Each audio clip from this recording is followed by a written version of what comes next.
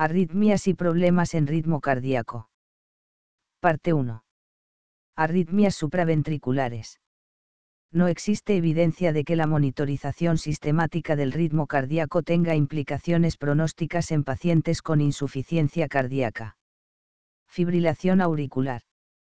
Es la arritmia más común en los pacientes con insuficiencia cardíaca, independientemente de su fracción de eyección. Se dan las siguientes recomendaciones generales.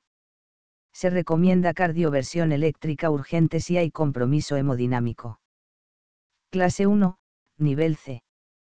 En pacientes en clase funcional 4, se podría añadir al tratamiento habitual un bolo de amiodarona intravenosa, y, si no han estado expuestos previamente, un bolo de digoxina, para reducir la frecuencia cardíaca. Clase segunda, nivel de evidencia B. En pacientes en clase funcional 1 a 3 y eubolémicos, un beta bloqueante oral es seguro y sería la primera línea de tratamiento para control de la frecuencia cardíaca. Clase 1, nivel de evidencia A.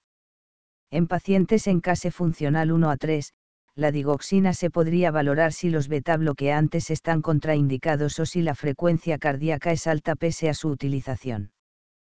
Clase segunda, nivel de evidencia B. La ablación por catéter del nodo AV se debe considerar para alivio sintomático en pacientes con frecuencias cardíacas elevadas, que no responden o no toleran el tratamiento médico habitual, teniendo en cuenta que estos pacientes se harán dependientes de estimulación cardíaca. Clase 2B, nivel de evidencia B. Se contraindica el uso de la dronedarona para mejorar el control de la frecuencia cardíaca. Clase 3, nivel de evidencia A. Para el control del ritmo en fibrilación auricular se dan las siguientes recomendaciones. Podríamos considerar cardiovertir eléctricamente, o farmacológicamente con amiodarona en pacientes con síntomas o signos de insuficiencia cardíaca a pesar de tratamiento optimizado y control adecuado de frecuencia, para mejorar sintomatología. Clase 2B, nivel B.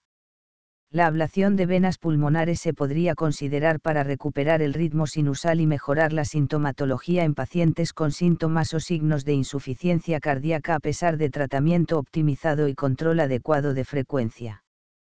Clase 2B, nivel B. Se podría considerar amiodarona antes y después de cardiovertir eléctricamente para mantener el ritmo sinusal. Clase 2B, nivel B.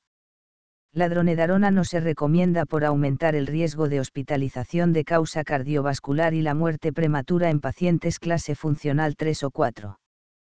Clase 2, nivel de evidencia A. Los antiarritmicos de clase 1 no se recomiendan por el riesgo de muerte prematura. Clase 3, nivel A. Anticoagulación en insuficiencia cardíaca y fibrilación auricular. Los scores CHA2-VASC-HAS-BLED son herramientas recomendadas en pacientes con insuficiencia cardíaca para la estimación del riesgo embólico y hemorrágico con anticoagulación oral, respectivamente. Clase 1, nivel B. Se recomienda anticoagular si la puntuación del CHA2-VASC es mayor o igual a 2 y no se presentan contraindicación, independientemente de si se establece como objetivo el control del ritmo o de la frecuencia cardíaca.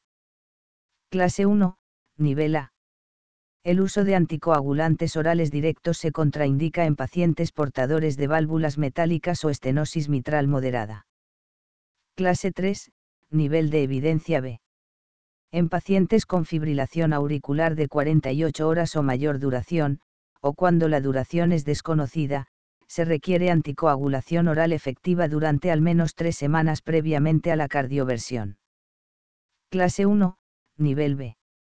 La administración de heparina sódica o de bajo peso molecular y realización de ecocardiograma transesofágico para descartar la presencia de trombos previo a la cardioversión, se recomienda en pacientes que no han recibido anticoagulación efectiva durante las últimas 3 semanas y requieren cardioversión urgente por su situación hemodinámica. Clase 1, nivel C. No se recomienda la combinación de terapia anticoagulante y antitrombótica en pacientes en los que haya pasado más de 12 meses desde el evento coronario agudo, por el aumento de riesgo de sangrado. Se prefiere terapia anticoagulante aislada a partir de los 21 meses. Clase 3, nivel C.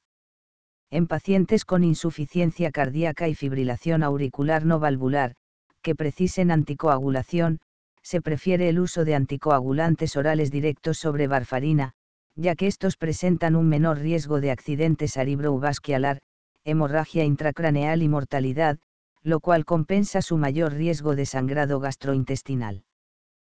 Clase segunda, nivel de evidencia B.